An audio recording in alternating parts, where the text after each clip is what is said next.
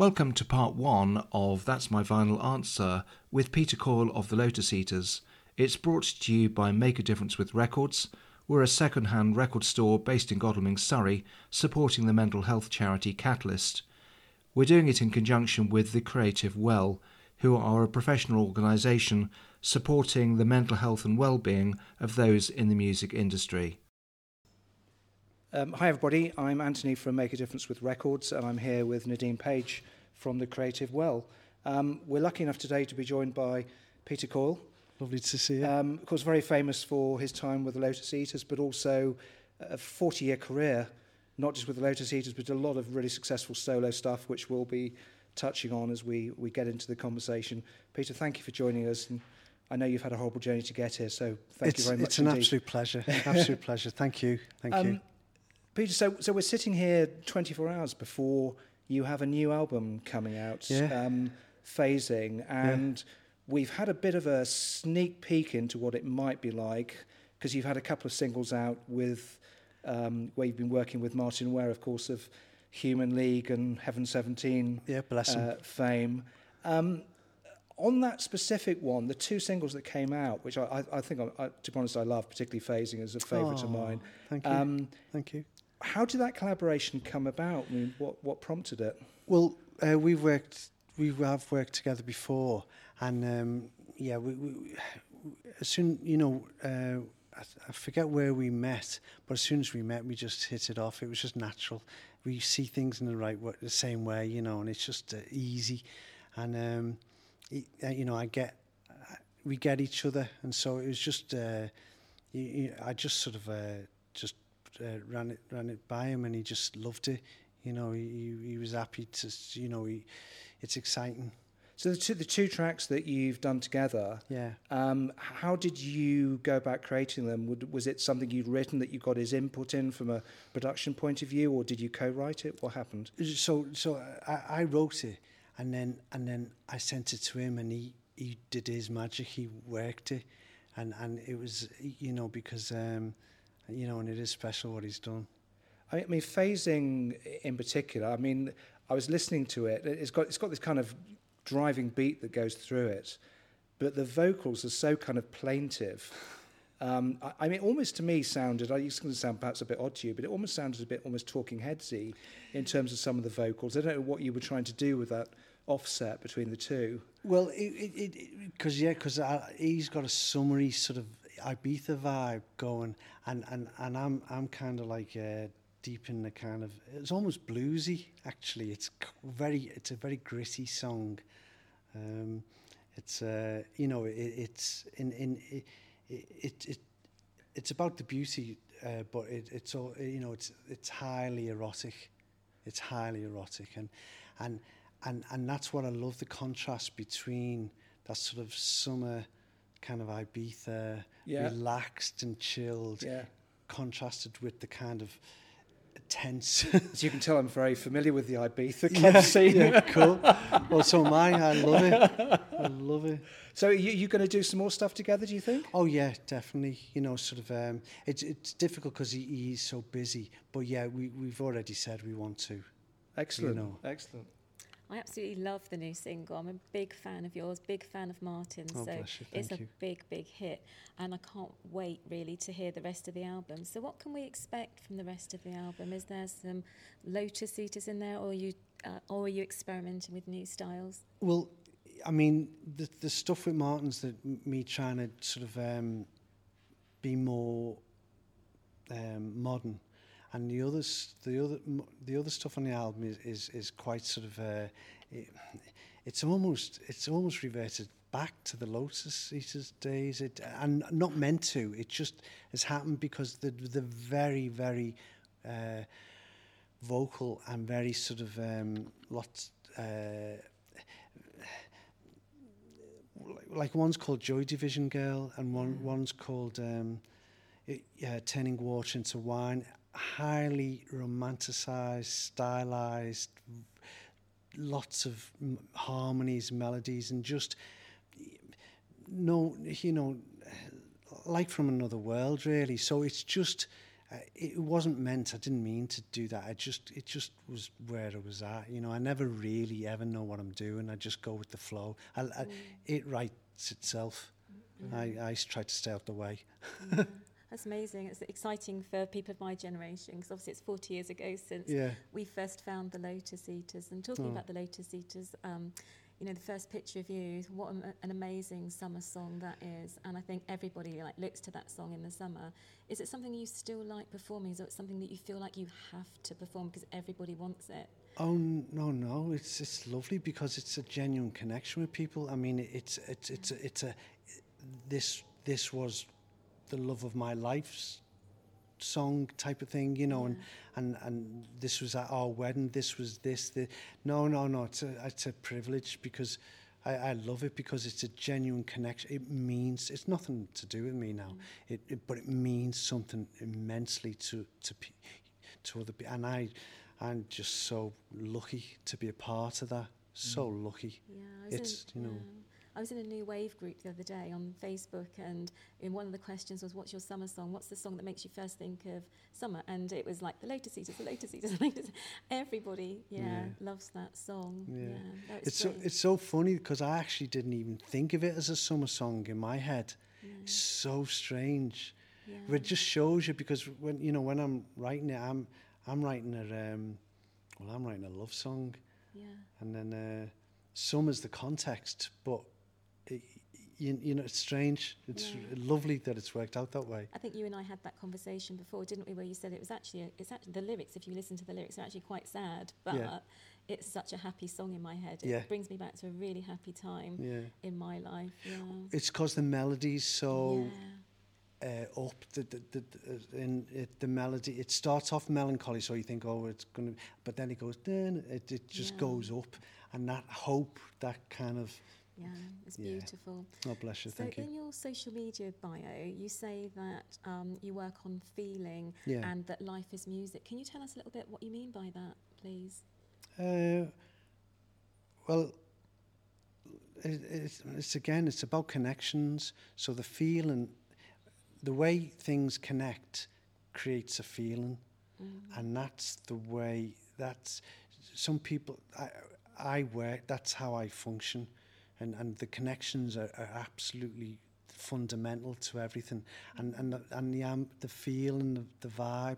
So that's why, if it feels right, it's okay. You know, if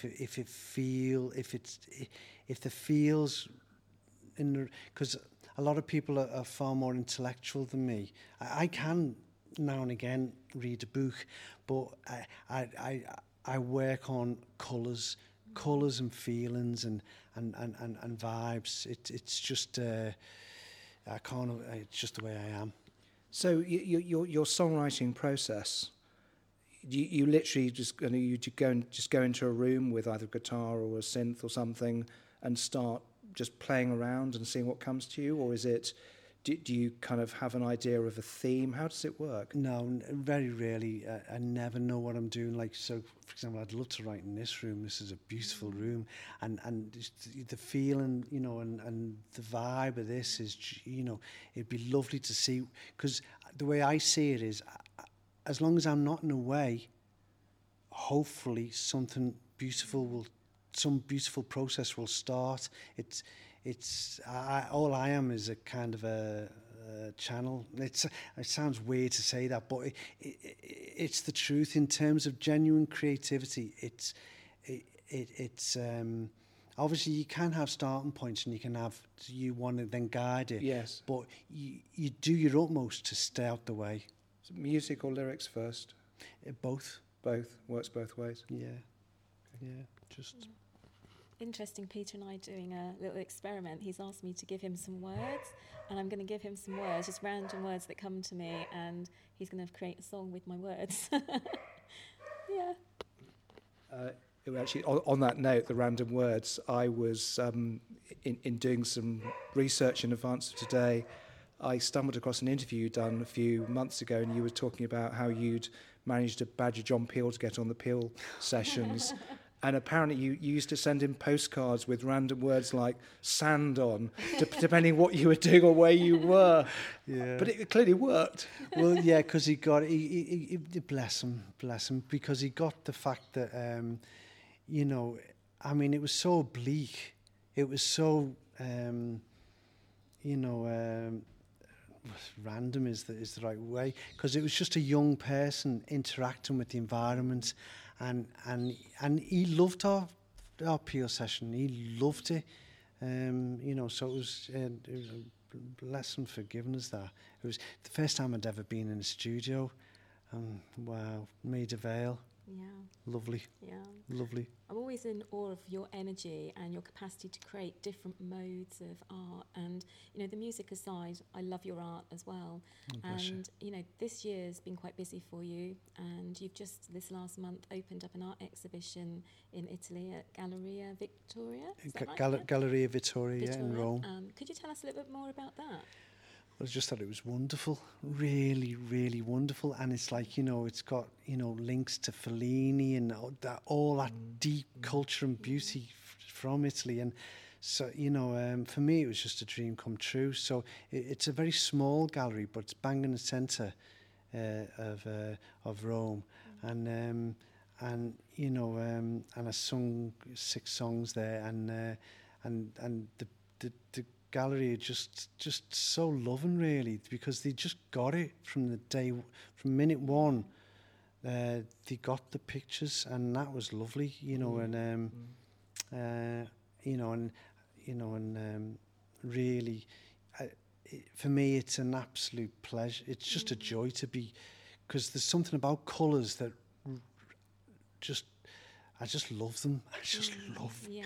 It sounds silly it's such a simple thing to love, but it's like notes. Colours are like notes. And you know,